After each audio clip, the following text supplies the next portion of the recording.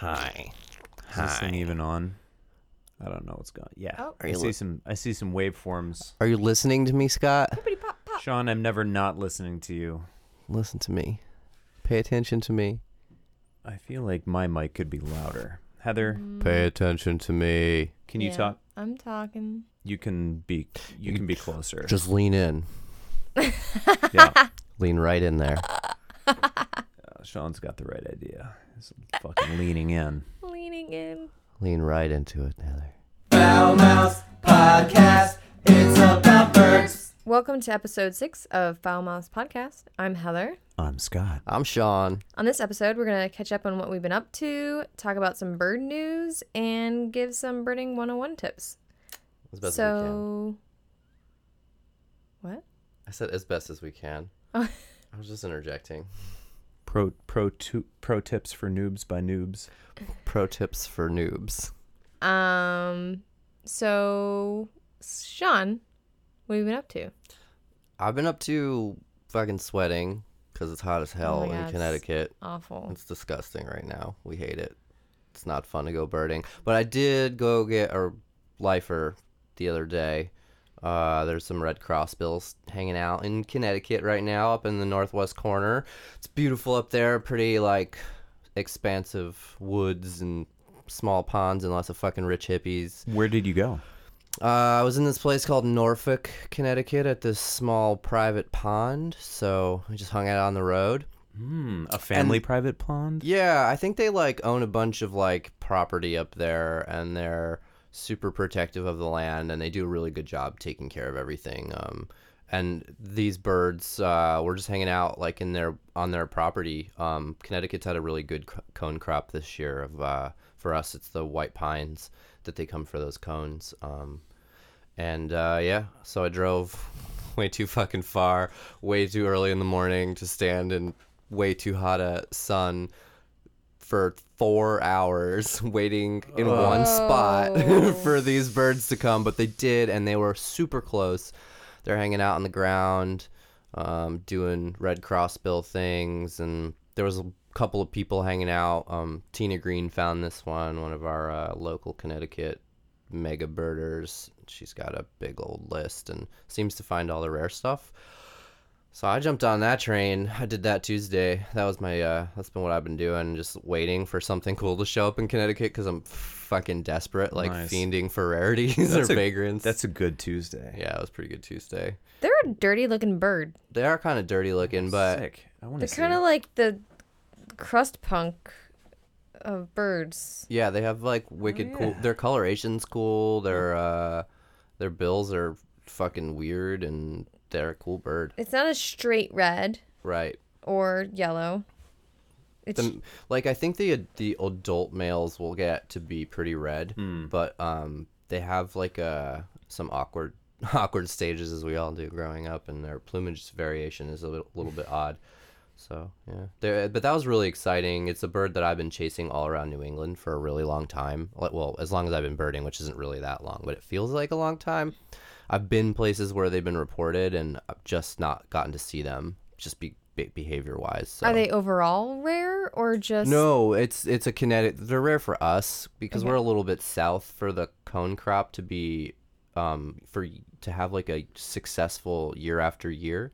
So we get them in different stages, and it just so happens that right now the cone crop up north is not that great, but it is really good here. So Cone crop. Yep, the Adirondacks are bumping with red crossbills right now, and we're getting a little bit of overflow, and it's kind of nice. Making some people happy. They've been pretty easy to find. They're just hanging out on this corner of a road, hanging out in the trees, flying around eating fucking pine cones. So that's what I've been up to. There was tons of cool warblers breeding up there too. So I had a spring day in one of the hottest days of the year, which was really rad. I had 30 plus species, and Jeez. with black-throated green warbler and parula, and I had a bunch of chestnut-sided warblers. Wow. Wow. It's like Least flycatchers. yeah, There's it's like multiples. migration all over again. Yeah, in this little breeding corner of the state, it's one of those cool concentrations of really cool birds all in one spot. So yeah, I was pretty stoked. I grew up in that area, and I didn't even freaking know. Well, now you know. You can drive really fucking far.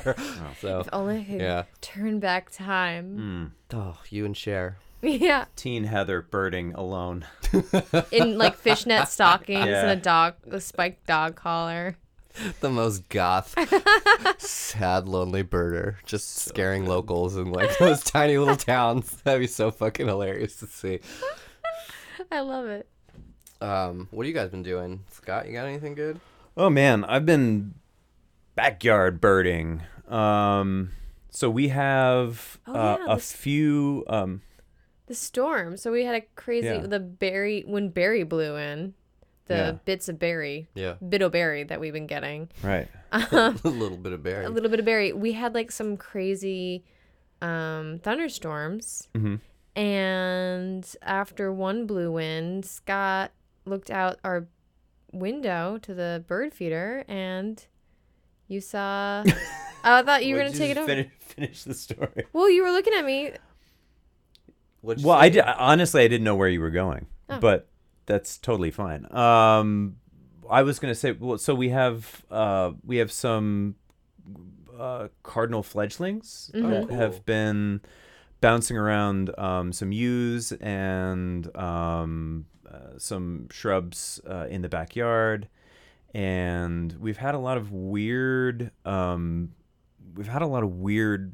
feeder activity. So like starlings and blue jays and cardinals sort of like fighting for space with the house sparrows, and meanwhile on the ground is like, you know, a ratty looking squirrel, a big fat squirrel. There's a squirrel, by the way, who has like a 4.5 foot vertical leap who keeps getting to our feeder, so we have to keep raising it. That's He was able wild. to He's like completely clear circumvented the anti-squirrel the baffle. technology on the post, and he just does a straight vertical leap like 4.5 feet up in the air. This is how it starts. Yeah. It's absolutely So sick. we This kept is the wondering. end. We kept wondering how he was doing it, and then I finally caught him. Just caught him doing vertical leaping. It just turns out physics aren't real for that one Yeah. Yeah. squirrel. Yeah. Like, what the fuck? They are just like sick athletic, and so yeah. Oh, so I know what you were leading up to, Yeah, it which was the right. So I'm just like hanging out at the window with James, because James is doing this new thing now where he walks over to the window and he can't see out of it because he's you know like He's 2 He's feet a tall. tiny baby. he's 11 months old, but he'll get over there, sort of put his hands up on the sill and just start crying, and that's our cue to grab a chair and push the chair up to the window so he can climb up and look out the window and do birding. And so we did this, and all of a sudden I just see this big streak of yellow, and it's like twice the size of a goldfinch, and I'm just like, what is this bird? And it was a juvenile male orchard oriole, Oh, nice. which we've never seen in the yard. That's a weird. and That's a weird yard. It's bird. a weird yard bird. And then immediately behind it was a female, and the male just sort of went at the feeder, never landed on the feeder, then up into the silver maple, and then out. And then the female just sort of took off after him, and that was it. It was really weird. It was Yeah, like I a only flyby. saw the female. Oh, I wonder where they're nesting around here. That's an odd one. I see them places, but it's always typical where Well, you this again. Right. think This you was would find after one. Barry, like or not Barry, but Oh, so the, they were just fucking like we haven't. They, They were got just blown lost. Like, around. where the hell are we? Yeah. Yeah. Where's the food? I don't want this food. Yeah. Holy It might shit. have just been blown around. But That's a cool ass yard bird. Are you guys keeping a yard bird Yes. list? Yeah. And okay. yeah, it's really That's a good yard bird. And we've yeah. had random ones. So the most random yard bird, which we're going to talk about more on in a upcoming episodes, is that we got a baby wood duck that ran through our backyard. Oh, that's the cutest yard bird. This is the cutest yard bird. It's all over social media. Yeah. Yeah. We talked about it a little bit already on our Instagram. So you can go check that out at Foul Mouse Podcast on Instagram. But yeah, Scott and I were out in the patio talking, and James was taking a nap, and I hear like peeping, and it didn't sound like a typical baby bird, and it didn't sound like a sparrow or anything like that. So it really caught my attention. Couldn't even focus on what Scott was saying. And Not unusual. Yeah, Typical. exactly. I knew I was waiting for you guys. And I turn around and I hear rustling and I'm like looking and all of a sudden like pops out a little baby duck and is just taken off full speed and ran through our yard. I grabbed a box and I'm took like off. looking for the family. I assume this is like somehow like a ducklings Make way at for the front. ducklings. Right, and... yeah, and then it's like being chased by the parents and more ducklings, but there was no Where's family. your mother? Yeah, seriously. Yeah, it was really weird. And I mean, our neighborhood is fine, but it's not that great of a neighborhood. well, You shouldn't be alone, is all I'm saying. I looked on Google Maps and figured it out. We're a quarter mile from any of the actual bodies of water. Mm-hmm. So yeah, That's a wayward duck. And yeah, I mean, Unless there's some rando like pool in the middle of like a vernal pool that's still flooded or something like that, like somewhere. Because I know they'll sometimes hang out in the woods. no but still- closer. No closer. I mean, literally, we're in a suburb Yeah. yeah. with sidewalks So and rows of houses. For people to Sure. get an idea of where we are surrounded by houses. Where there's a park near us, but it's down the street. So that wood duck, say there's a vernal pool by the woods. Basketball courts. Yeah, by the basketball courts. Say there's a vernal pool there. I just snorted. It would have had to run across the parking lot by the basketball courts, Across the the street where people are speeding, Up the sidewalk. 5 houses Like- around the back. Yeah, like Under a so fence. a really fucking long walk for Yeah. a little duck. well, this was not a walking duck. This was a It peeping, was like flapping, a week old. week-old, freaked out little baby duck. Oh my god! Did you So- vomit from the cuteness? I would have. It was puked all over uncontrollable. We almost vomited when the local three-legged fox tripod. joined us in the front yard to try to get the duckling. That was Oh. it was. No joke. I've always wanted a fox 5 feet. to be close to me. Like, I love foxes, but I shooed this one away, and it was literally like 3 or 4 feet away from me, trying to get up on the little baby duckling. I don't know who I'd want to cuddle with more. I know it was. I That's was a hard like, one. The answer is both. Both at once. oh my gosh. Just be friends. But I was Snuggle like, with me. but I literally like shoot it away with the box, and I was like, not today, fox. You're giving the fox a fucking talk while you're rescuing a duck. It's good. It was wild. It's just a Yeah, it was casual day in wild. the suburbs. That's Yeah. good. Yeah. No. I'll just wrap up with one more quick weird yard bird. So while we were down in Pennsylvania visiting my folks, Oh yeah. we kept hearing a wood thrush. Again, they live like essentially in the suburbs. They're like, I think they're just outside the city limits of Lancaster. And we kept hearing a wood thrush, and we found it in a neighbor's yard. So the houses, some of them have the blocks are arranged such that some of the houses have like what would be 2 different houses, like back to back. They have like an extended property. And so they usually let that sort of just grow over, right? And in one of those grown over extra long backyards was a wood thrush. And then the next day, it was at the bottom of our driveway in about 10 feet up in a maple tree, Just singing. screaming. Yeah. Okay. A lot. And this is weird, right? Because this is like a deep woods bird, Yeah. and it's just like hanging out over a street, cars going by, and it's just singing and singing and singing. And then my mom texted me the other day. It was in her bird bath. It was in her bird bath, singing away, just like dipping. Bougie fucking wood thrush. Dude, I have no idea who he's been hanging out with, what kind of lessons he's been learning, but Well, good for him. Living his best life. best life. Get out of the woods, into the neighborhoods, and It's a beautiful neighborhood, so sure it he's is. doing great. good for him. Good for him. That's the come up right there. Yeah. Yeah. So that's what we've been up to. That's a lot, actually. You guys have been up to way more than me, so fuck you. Not really. No, it's Just that's- happened in No, our no, I backyard. ain't done That's shit. right. I just been sweating. I mean, we did go to Pennsylvania, but we didn't actually see it in the. Oh, you know what we tried to see in Bird bath. Pennsylvania? Whistling ducks. We did try to see whistling ducks. The black-bellied whistling duck. Yes. Oh, was there like a big flock of them there? They'd No, been there was a super- mating pair. Oh wow, And that that's was it. cool. but we didn't see him. No, we dragged the family out into the hot noonday sun into like a park we've never been to, so there was like no shade, and James was like Sacrificing the health of our child. Yeah, James was like, "Get me Hey. the fuck out of here." We actually had an IKEA umbrella that we were Yeah. holding over him so that he could like not burn alive. And it was just a lot of Canadian geese. They were Canadian. Or A.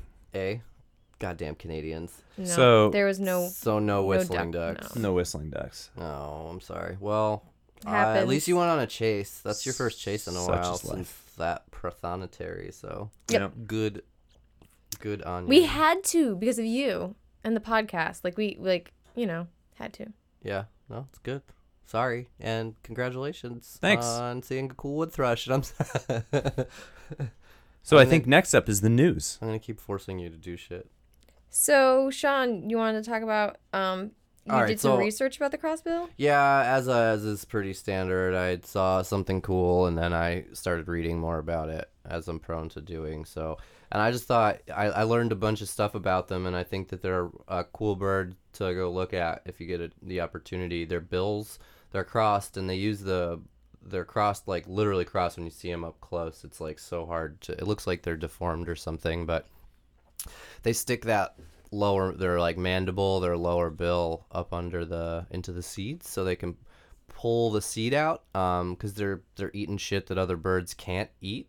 So they're these specialized eaters. They're nomadic. They don't have like a range necessarily. They just basically are following the food in these big groups of they'll breed wherever they are at that time. Typically, I think sometime in like the winter, which is like off from everything else. They're super fucking weird. So they have these crazy behavior patterns. They just sort of fly around, and then because they eat shitty food, they do this thing graveling. You see a lot of birds go down and pick up the grit, but I think they do it more than others. That's like what everybody's been seeing these ones in Connecticut doing a lot of it. So I think just because they're trying to break up the food and stuff like that. But it's fucking weird to like see this like odd bird eating dirt for like. And if you don't know anything about them and you're just like there, you happen to see them, like the behavior's super weird. They're like flying in, watching everything. They're kind of bold. Like they came pretty close to the few of us that were there. And so I did a little bit more research, and so there's a whole bunch of different subspecies of them that are all based on the type of cone that they eat. So they're like their bills are all maybe a little bit different to specialize in one specific cone, like ponderosas, or ours have our white pines. They have like slight variations in song, but they all basically look the same, and they'll all interbreed. And I found in 2017 in Idaho, there's a specific place in Idaho, and it's called Cassia or Cassia, Cassia. That was the one I was just pulling up. And they were just split off because they don't interbreed with the other subspecies. They only breed with themselves. They are only found in this one area in Idaho. I think Idaho, right? Yeah, I think I'm right about that. And Idaho. and they have like way different bills. They're like way heavier, and I guess it's just because they're eating one thing all the time. They're not nomadic. They like do nothing like the other red cross bills, but they look exactly the same. So it's really funny. Like the more you read, the more you learn about these things. Like they're like, It's like the map is just all gray, and then there's this like little bit of purple in this one tiny section of Idaho. of their range map. Yeah, it's just like It little stays in the dot. South Hills, which is funny. It is the South. Okay, never mind. It's So what is for the non exclusively Idaho crossbill? What's the general range for? Are we talking like like literally like Canada anywhere. and the northern U.S. Yeah, so like, typically they're found like in the north, Okay. right? Canada, northern U.S. But really, they follow the crop. So if for some reason there's no cones in Canada, they're coming south. And right now, like that's why there's so many in the Adirondacks right now. They're down here eating, following crops and doing their thing. They're really I've never really thought about nomadic birds like that, but yeah, it's because we're so used to talking about migration and all of that stuff, and like flying to breeding territory and then flying back to where they overwinter and all of that. Like we don't talk about nomadic birds very often. Yeah, but, I mean, it also seems sort of dangerous to be this sort of like really specialized eater, right? Because then if the one specific coniferous tree that you're after gets those weird beetle infestations, then you potentially see a huge die-off. Absolutely. Do you know how their populations are doing? Are they... I don't. I think that it's more likely you're going to see information on the specific subspecies. Obviously, I think with the Idaho, the cassia, or cassia crossbill, they're probably automatically considered threatened, at least because of their isolated range. The others, I think, like you said, if there's a particularly devastating blight or of anything coming in, then that one subspecies would probably be affected if it's only hitting like one specific type of tree. Yeah. Now, I did read, though, was pretty cool. There, some of the subspecies will be found in the same places because there will be groves of different trees, like all in the same spot, all with cones. So you might find different subspecies all in one area, and then it comes down to being really good at knowing like what the tree is, what the cone situation's like, and also like knowing what their different calls and stuff like that are, which is pretty cool. Like the depth that you can go is fucking insane. So All About Birds says, prior to 2017, the Cassia crossbill was considered one of 10 types of red crossbill, all distinguished by differences in 10 their fucking calls types. and slight differences in bill size. Yeah. But researchers discovered that it doesn't breed with other crossbills, has a thicker bill, and isn't nomadic. Yeah. It's not the size of the bill anyway. The thicker the bill, the the gnarlier the cone, I guess, right? That's right. good save, Sean. Oh, man. Keep us out of that fucking pit. I've got a bird that I've been reading about a little bit that's almost the exact opposite of this highly specialized and rare nomadic bird, which is the majestic Carolina pigeon, Carolina pigeon. also known as a mourning dove or a rain dove. I've never heard anything but mourning dove. Carolina pigeon is a real. Yeah, Carolina pigeon. Oh my god, I love that. That's way better than mourning dove. I agree. No longer. I'll only ever use that in the future. I don't know what body is responsible for naming birds, but we might want to think about just canon mourning dove and sticking with Yeah. I guess once you're past the Latin, it's it's free. It's open. Yeah. Anyone can have a shot. Taxonomy. Yeah. Wikipedia says once was known as a Carolina pigeon. Well, once is good enough for me. Sometimes and the old always. ways are the best ways. Yeah, so this is one of those ubiquitous backyard birds, which is hilarious because if you look at the Cornell site about how to attract them, it's like essentially walk outside. They're like, well, you can spread seeds, specifically, millet or something like that. But it's just like if you have a bird feeder, you're gonna have mourning doves. They're all over the United States. There are hundreds of millions of them. They're absolutely super not endangered at all. They are the most hunted game bird in the United States, which I didn't know. That is something nuts. like 20 million of them are shot a year, which I didn't even. I mean, apparently you can eat them. Who the fuck eats mourning Yeah, dove? yeah, like who People is eat this? squirrels. I mean, I don't know. I see squirrel eating. I mean, they're like I eated me a they're squirrel. hardy little fuckers. They got those ham hocks for Yeah, legs. but they're you so know? sinewy.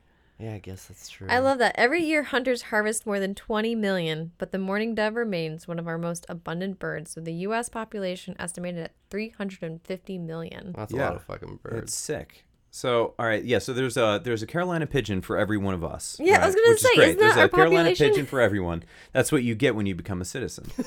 And I mean, there are a bunch of weird factoids about these things. Like apparently, like other doves or pigeons, they have these crazy age ranges where in the wild they average about 2.5 years mortality, but they can live up to 30 years. Holy fuck. So that's crazy. The other thing I didn't know about them, well, like other pigeons, they are wicked fast. So I think the average street pigeon has like a sick a top speed of like 65 miles an hour. The mourning dove is a little bit slower, coming in at 55. Both of these are speed limits, by the way. I mean, that's a fucking. This is a respectable. That is an absolutely flying respectable speed. flying and this is speed. like a horizontal speed, right? These aren't like divers, like falcons or raptors. I mean, this is like flying from point A to point B. They're super down to fuck. They have 6 broods a year, and like some other cool birds that we've already talked about, the cardinals. They both rear the young. They actually both incubate. So the males will sit on eggs in the morning and then take off in the afternoon and the evening, when the females take over. And then when the young hatch, they're fed what's called crop milk. So they have the pigeons have a crop, which is like it's sort of like a sack, an esophageal sack. And they fill this with seeds and stuff like that. So so when you see them down on the ground, they collect seeds into this sack. They're not eating. They're just like stuffing their sacks, and then they fly. Okay, I won't say sack anymore. It's a crop. They stuff their crops, and then they'll fly to someplace safe, and then they'll sort of digest. They'll swallow and digest these things. But this crop secretes something called crop milk, and this is what the young are fed for the first 3 or 4 days of life. That's fucking disgusting. I Thank guess you. flamingos Crop do this milk? too. Crop milk. And then they move almost to an exclusively vegetarian diet of seeds from that point on. Crop milk. Crop milk. I'm never not gonna know about crop milk now. It's like when I learned how cloacas work, and now I know how a pigeon throat works, and it's just as terrifying to think about. Crop milk. You're welcome. Can you imagine if that's how you fed your child? Like, if Well- you guys were just sitting around digesting a bunch of food and secreting milk out of your throat? Sometimes I do it out of my nipples. Yeah, I was gonna say. So Sometimes Heather would probably prefer that, actually, when he's like getting chompy with those little teethers. Hold on, I just need to puke in my son's mouth real fast. Yep. It's cool. It's crop milk. Yep. Fucking gross. apparently, the flamingos and the male emperor penguin does this crop milk. Yeah. See, now, penguins, for me, I'm never going to look at a penguin the same way again. Just be like, you are a dirty, dirty creature secreting awful stuff called crop milk into your baby's mouth. It's the nectar of life, Sean. That is... And this For is those weird because babies. this is an analog to crop milk. Is also secreted from the esophagus of flamingos and the male emperor penguin. An analog. See, this is what I would like about it, because the male is able to help. I can fake it. Right. It's like yeah, you can I latch would've- on there, Boopy. It's not real milk, but it's an analog. I would have loved that at in the beginning months with James. If anything comes out of there, I'm 'Cause- sorry. Man, there's nothing like when you're breastfeeding your newborn and you're just looking at your husband's useless nipples. Oh man, and they're hairy and useless. Yeah. Your nipples are Doesn't stop him useless. from trying to bite them. Oh, fuck. Um, Let's stop talking about nipples. Heather, Sorry. you gotta have something better for us than Oh nipples my now. God. We've Yeah. said nipples so many times in this episode already, so. Leave it to me. I have Nipple queen. Angry Birds. So I've been doing the social medias for the podcast. So she needs. You can Mm-hmm. follow us on Facebook and Twitter and Instagram. I've got them all connected. I was really bad about it this week, but I did find an article, and I shared on our Facebook and Twitter about angry birds. The male red-winged blackbird is apparently known to Beth Cosin, who is We're calling you out, Beth. Beth. They're known to her. Yeah. What she says? What was her description of the red-winged Uh, blackbird? She's a scientist of some sort, but now I can't find it. She's a Sorry, well, we Beth, know she's we'll- a scientist. We'll Yeah. follow this up with some details in the Damn it, program Beth. notes.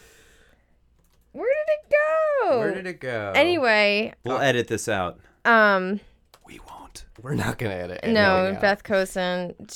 It's funny because if you look up her name, it's like red-winged blackbirds come up. But anyway, she calls them nature's asshole. She has a BS in environmental science and geography from DePaul. Congratulations on your Yeah, degree, good job. Beth. And calling out red-winged blackbirds as nature's asshole. Is that a scientific I think so. observation? I think so. So basically, red-winged blackbird attacks are on the rise because, thanks climate change, their habitats are growing increasingly smaller, and so they have to defend their territory. Since there's no shortage of red-winged blackbirds, I think there's probably as many as red-winged blackbirds as there are Carolina pigeons. Carolina pigeons, yeah.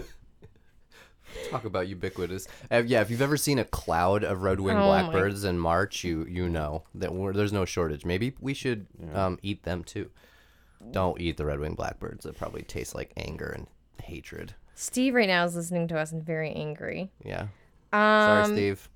He's got a tattoo of a red-winged blackbird. Yeah, it's a friend of ours there. That's a good bird to have a tattoo of. Yeah, It's very emotive. it's pretty sick. Sick. So yeah, so they're on the rise, and so people are getting like body slammed by red-winged angry birds, angry red-winged blackbirds, which apparently they are a very common attacking bird. But I've never. I've never heard of this. So I've been around them when they've been angry. All riled up. Yeah, like walking along. For last year for the summer bird count, I did some stuff near like some of the marshes where they're nesting, and the closer I got to the marsh, the louder they got, and then they started flying around me. None of them actually dive bombed me, but they definitely were threatening me, like just circling over my I head. just thought they were always loud. But I mean, so tell me this: are they like? Do you think that we're seeing a real change in their behavior, or are we just becoming more aware because the news doesn't have anything to talk about? No, Andrea Jones, the director of bird conservation for the California chapter of Environmental Organization. California.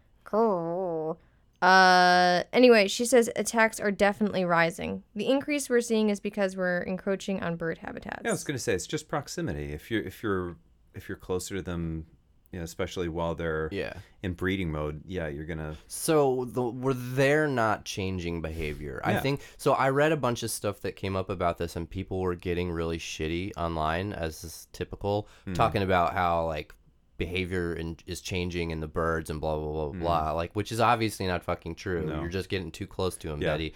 Like, back off. It's like when you start encroaching on territory of lions and tigers and bears, Yeah. you start seeing maulings and my. and killings increase. It's not because they're suddenly We're just angry. Yeah, we're just lucky they don't have sharp teeth. Yeah.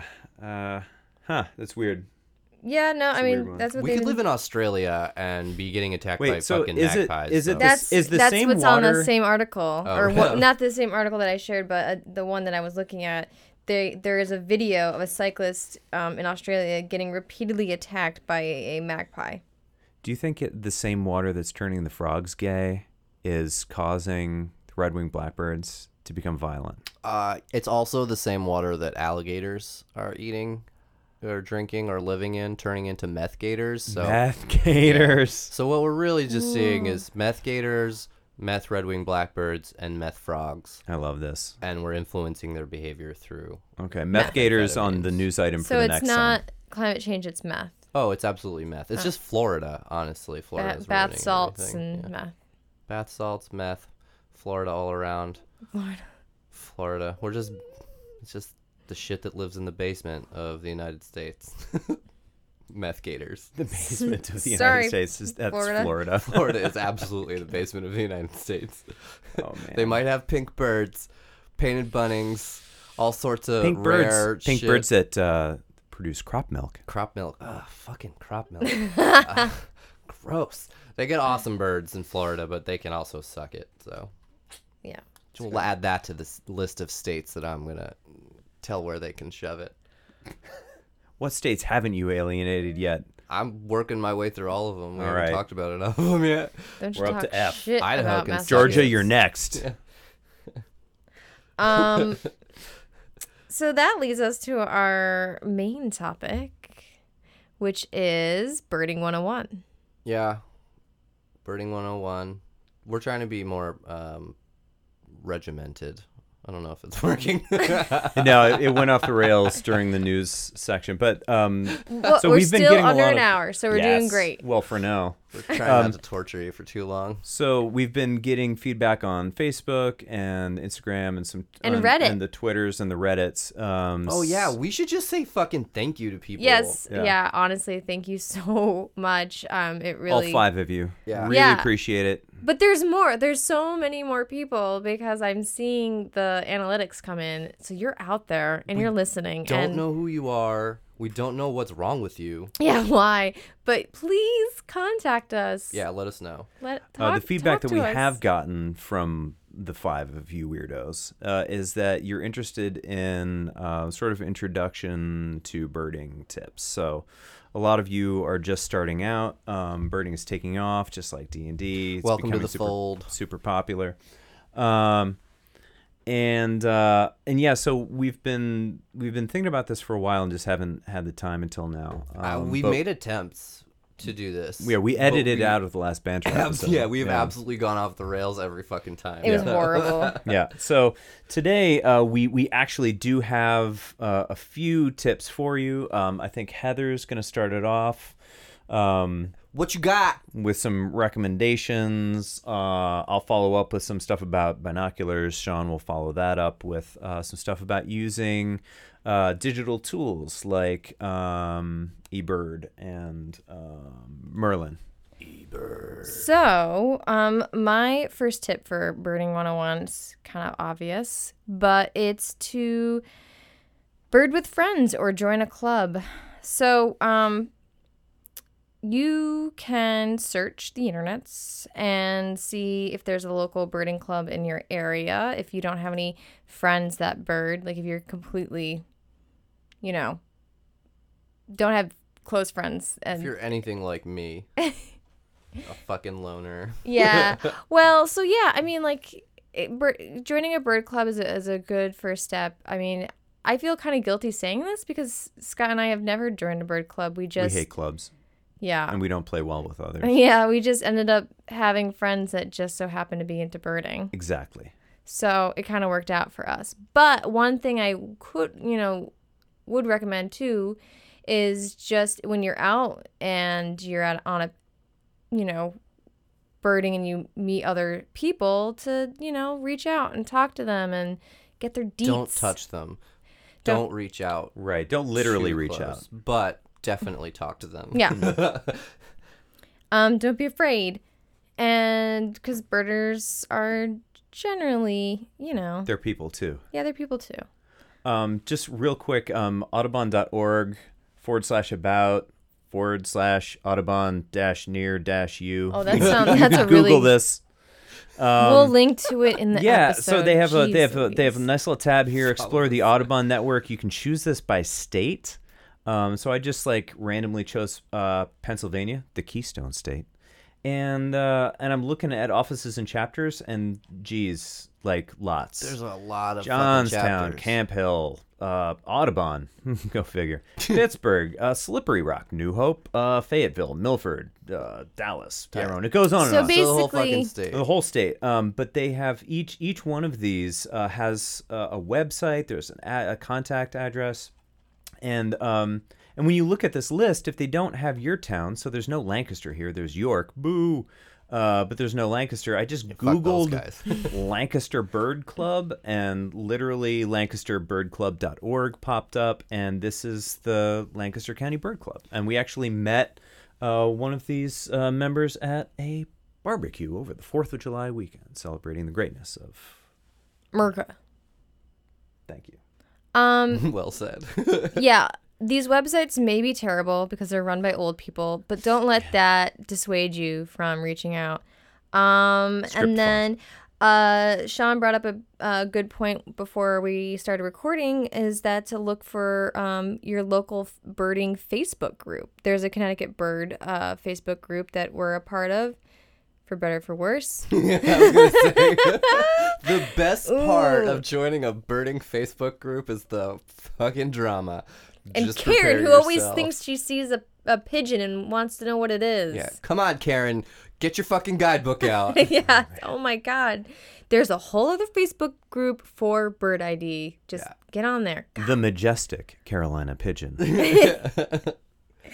Yeah. So, I definitely recommend just finding anyone else to bird with, because when you're first starting out, it's really good to have someone else to be like, yeah, I saw this about the bird, or I saw that about the bird, because you might notice different details, and that'll help you narrow down what that bird is. And it might find you might find yourself figuring out what kind of birder you are as well, because we are a spectrum, as everybody I think is aware, in so many ways. And we three are very different birders, but we get along really well because we bring something different. Yeah, we each. fucking swear. Yeah, we swear a lot in the woods, and that's we alien. Swear in the woods. We're just standing in the middle of the woods swearing at things. Where the fuck is the morning warbler? Well, Oh, there it is. Yeah, and you find out that there's only so much you can talk about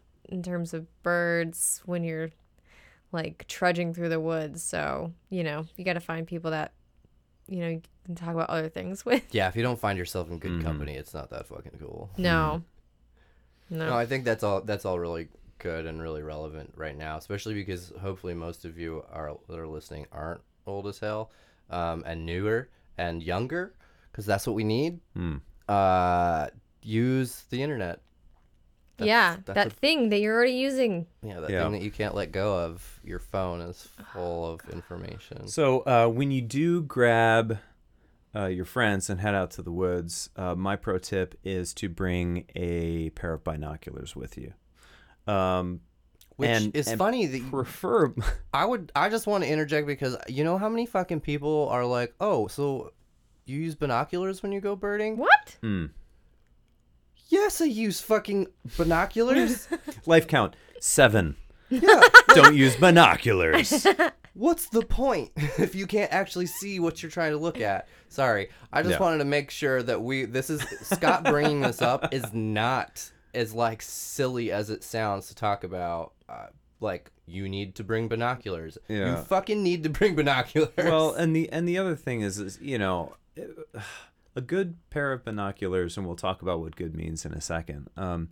Really is sort of game changing for your experience of birding, and having everybody in the group have their own pair is really sharing. important. Sharing is a In real the early drag. days, And, Scott and I would share. Yeah, I mean, and if you're traveling, you just have a travel pair and you're going back and forth. It's just a drag because someone will be like, oh my God, it's coughing up crop milk, and then the other person's like, I want to see, and then by the time you switch, there's no more crop milk and the Carolina pigeon's flown. So, but get your own fucking binoculars. yeah, so get your own binoculars. You don't have to break the bank to do this. So, Nope. your humble hosts and heroes, Sean and Scott, both use pairs in the $150 range.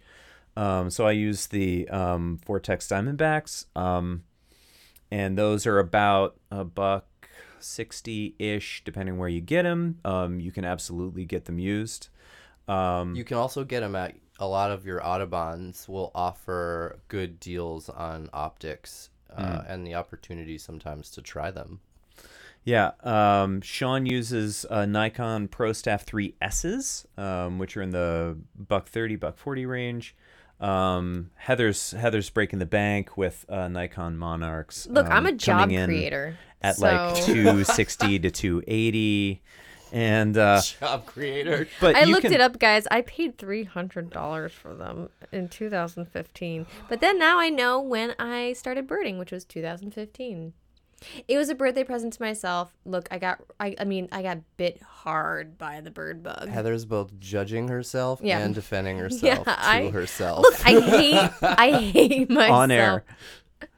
Yeah, this is I this hate is like myself for classic. finding the greatest hobby and spending too much money on the coolest thing I purchased to That see some I This is fucking classic. don't birds. regret. Beautiful. This is classic Heather. All right. You're inside Heather's head. You can get It's a mess. you can get cheaper icans than this. Don't get but cheaper but icans than like this. really don't, because we got a pair. I think they were like $80 Bushnells, and sucked. they're just like, here's the difference. First of all, you can know the difference by just going to your local shop. Okay, you can get the stuff on Amazon, but like, go to your local shop. We have a place called the Fat Robin. You can go there, talk to real people. They'll help you buy stuff. They're really informative. You can look through all of the binoculars while you're there. You can bring them back. They send them in for repair for you if you ever drop them. I mean, it's just like, you want to form a relationship with these people. Support local. Support like the families and the people in your neighborhoods. Don't buy these on Amazon. Yeah, we're so lucky to have the Fat Robin. But We have the Audubon shop in Madison, Connecticut too. It's right near Hammonasset. And again, they're just like you guys are talking about with the Fat Robin. They're the same. Like they're like gung ho for birds, and they want you to have good optics, and they're willing to do whatever. They sell used everything. We are really very, very fortunate. Yeah, in I would have Connecticut. never thought before birding. Like I would have never even thought like there would be a birding store. Yeah, right. You know, but they're out there. so at this birding store, you look through these binoculars, and what you'll see through a good pair is that everything is crystal clear, and there's a sense of depth to what you're looking at, right? It's three-dimensional. The Bushnells were flat. And when you get a really bad pair of binoculars cheap, it's just like staring at a picture of reality. Yeah, it's very sort of two-dimensional and flat looking. And that's really difficult to pick stuff out, especially if you're looking through brush and trees. You don't want to do it. Save yourself the hassle. You will love life and birding much more. Yeah, absolutely. Unless you're really, really, really good with your eyesight and like have some weird fucking control over your ability to focus your eyes like through these things. Yep. Honestly, just wait an extra 2 weeks for your next paycheck to throw another $30 at him to like get. Yeah, it's I worth just it. can't believe, like, I can even just think, well, I'm a visual person, but I can just think about the flat image of the Bushnells versus the clear, crisp, like, Yeah.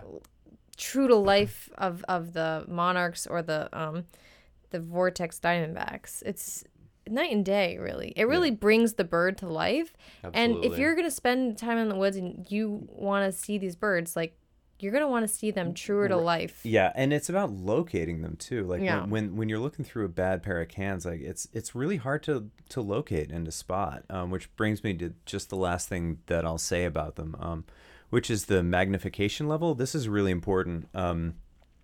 If you're just getting into birding and you haven't spent a lot of time looking through binoculars, maybe don't go for really high magnitude. So that's the first number. So you'll see something like, Sean, I think you use I use 10. 10s. Okay, so you use 10 by 42, 10x42. Yeah. I use 8 by 48. I think that's what Heather uses as well.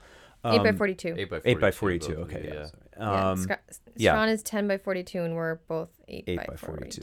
42. So that first number is the magnification. So something that is either 8 in our case or 10 times closer to you in Sean's case. That affects, from as I understand it, correct me if I'm wrong because I don't really know anything about optics, that affects the field of vision, your field of vision, right? So like the 8s, you get more in the field of vision, but with 10s you get a little bit closer. But also, it's harder to spot. Yeah, it definitely is harder to spot. People say that all the time about mine. They don't like to use mine because you get a lot more shaking and stuff, which I don't notice because I've been using them so much, but I'm always jealous when I pick up someone else's vortexes or, God forbid, somebody with a pair of Zeiss or something like that fucking just makes you super jealous. And there's a massive, massive difference when you start spending more and more money on how good they are. That I know. I don't know why.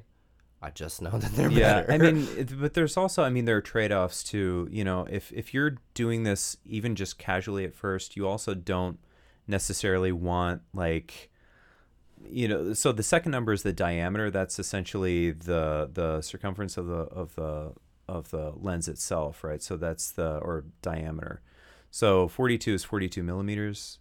50 would be larger. It would let in more light. It would also be more glass and would be heavier, right? So this is why when you see bird photographers carrying around, massive lenses, they're the end of these telescoping lenses are just absolutely massive, and they let in a ton of light, but they weigh a ton. They're not. It's like super convenient. There are some other drawbacks depending on your price point too, but so if you're looking for a good introductory pair, again, maybe grab an 8 by 42 of whatever your favorite brand.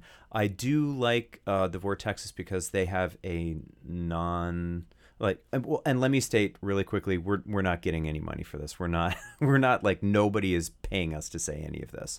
Why would anyone pay us for anything? But send me some binoculars if you want. Nobody's paying us to say this. But the reason I went with the Vortex was because I can drop these out a window and take them back to the Fat Robin, and they will mail them off, and Vortex will fix them for free and send them back. So the next time you come across some racist piece of shit in one of the parks, or smash them with your Vortexes. Hit them with your Vortexes. If you have Nikons, please think twice because it's not guaranteed that they'll fix them. But they did fix Heather's trip and fall Monarchs. If you've listened to earlier episodes, you know what we're talking about. And they did fix them for free, so that was like $12 shipping and handling, and that was taken care of too. Anyway, it's worth investing. It is worth investing a little bit more is what it comes down to. I think everybody will tell you that, but Scott's making some really good points on that. Buy something fancy from someone local. It's the way to do it. Keep your friends in business. For me, I think tips for me. I was going to talk about eBird a little bit. We've talked about Merlin, I think, a bunch of times, and Merlin's a great app to use. An ID app of any sort is a really good option. There are a ton of them out there. I think iBird is a popular one. That's a paid app, but it's super in-depth. You get 3D modeling and stuff like that, which is really cool. Merlin is free. It's I think it's run by Cornell, so it integrates really well with all of their other apps and sites and stuff like that, one of which is eBird. So I talk about rare birds a lot and my chases a lot, and that the way that I do this, the way that I know that there are things, is by setting up these email alerts that eBird has as a potential. And it's really fucking easy to do. So the first thing you do is go to eBird and make an account, because you should be sharing your data.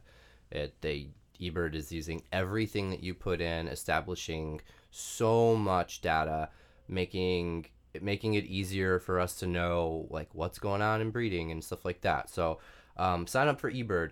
But what you do when you get to the eBird homepage is click on My eBird. It's in the top, your third selection in, and go to the right bar, the sidebar full of links, and click on Manage My Alerts. It's very easy.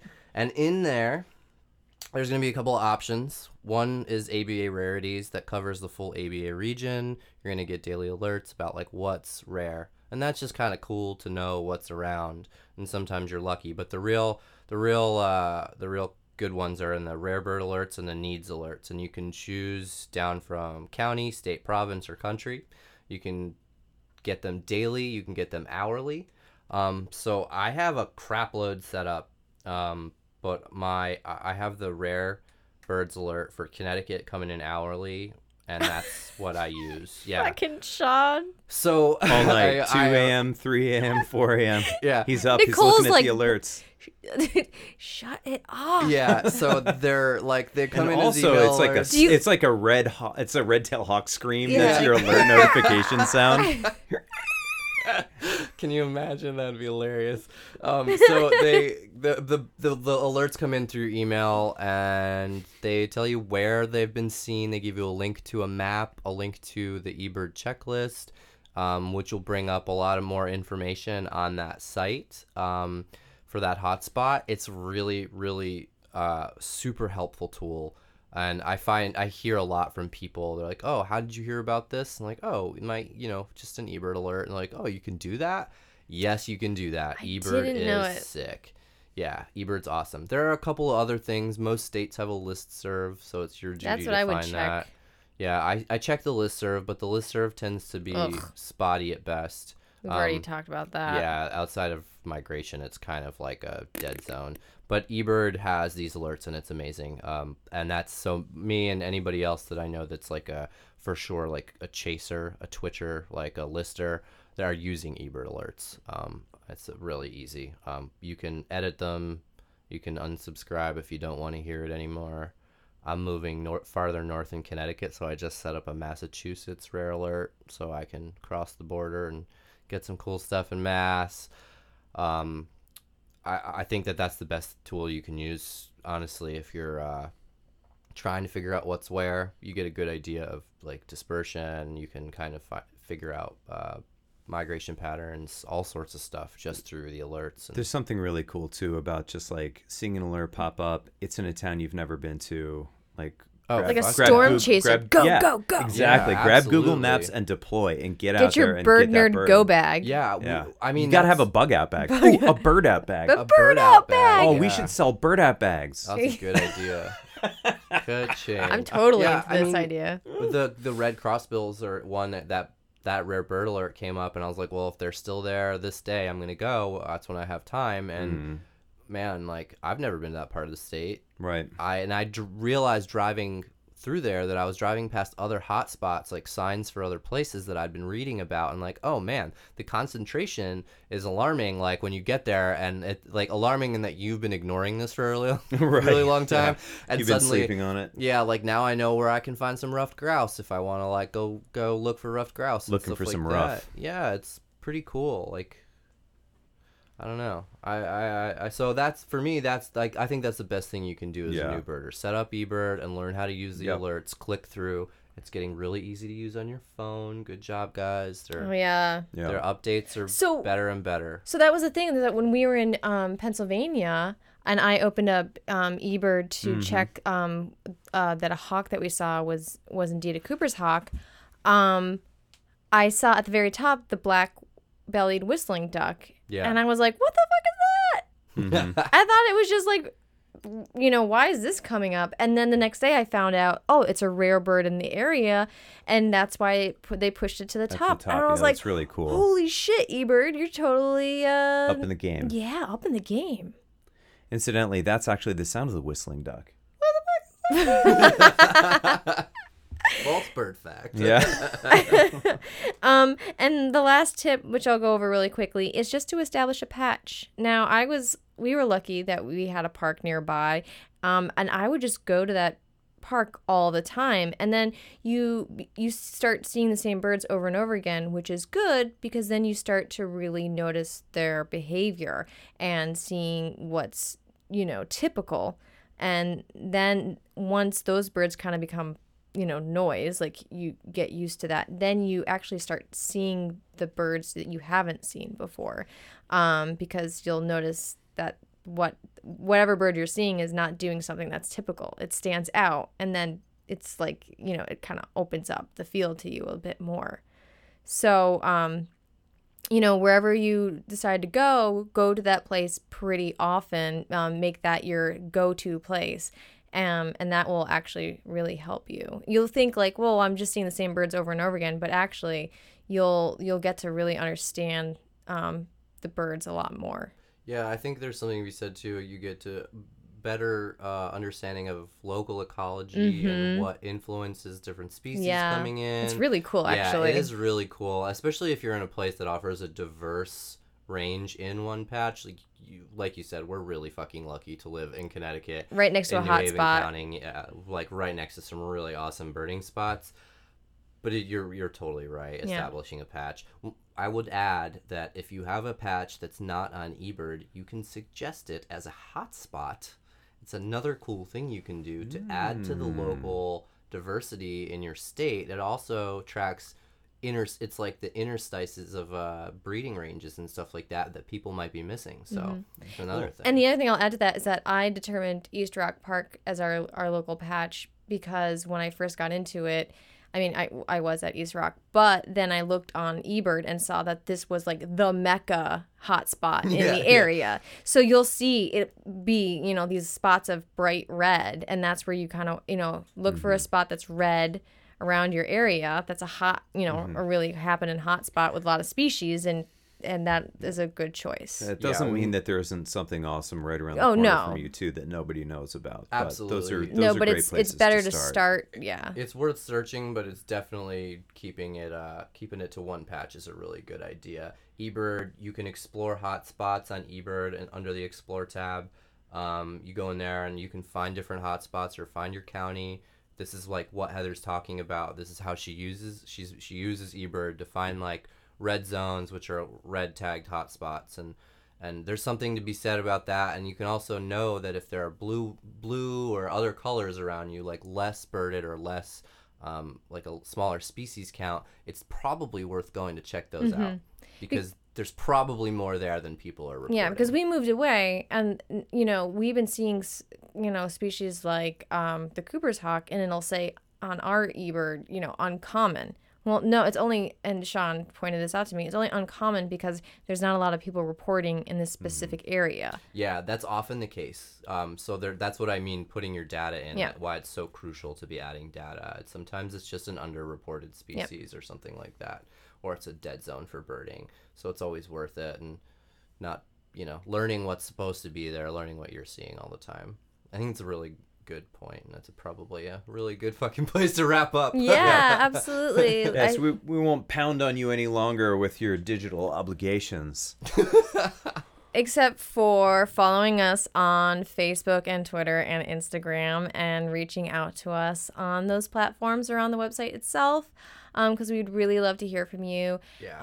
Reddit apparently is a really good way to get in touch with us that I just learned about. Thank you. I just made a Reddit so that you just learned about Reddit. I really did. Yeah, the last person on Earth, Sean, to find out about Reddit.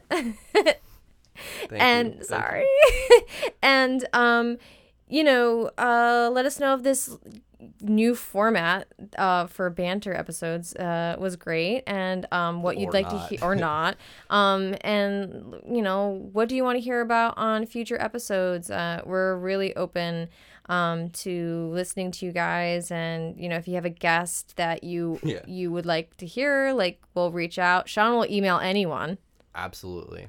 And on upcoming episodes, we have a friend of ours, Robin, who is someone who does a lot of civic. Robin is hot for conservation and thinks of it as her civic duty to spread the good word of conservation and birds to every single person in the whole world. Yeah, and she's probably gonna do it. She's not necessarily like part of a specific group. I mean, she is, but she's really just taking it. She's a force of nature. Yeah, she's taking it on herself to make the change, and that's awesome. And also, we're going to be talking to a wildlife rehabilitator from the Sharon Audubon who took care of the little wood duck.